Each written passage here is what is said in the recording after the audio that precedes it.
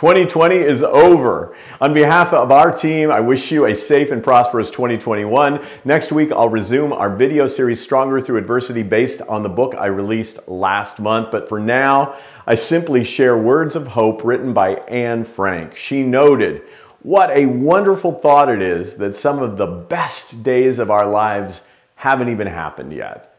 I'm looking forward to those best days of life yet to come. How about you?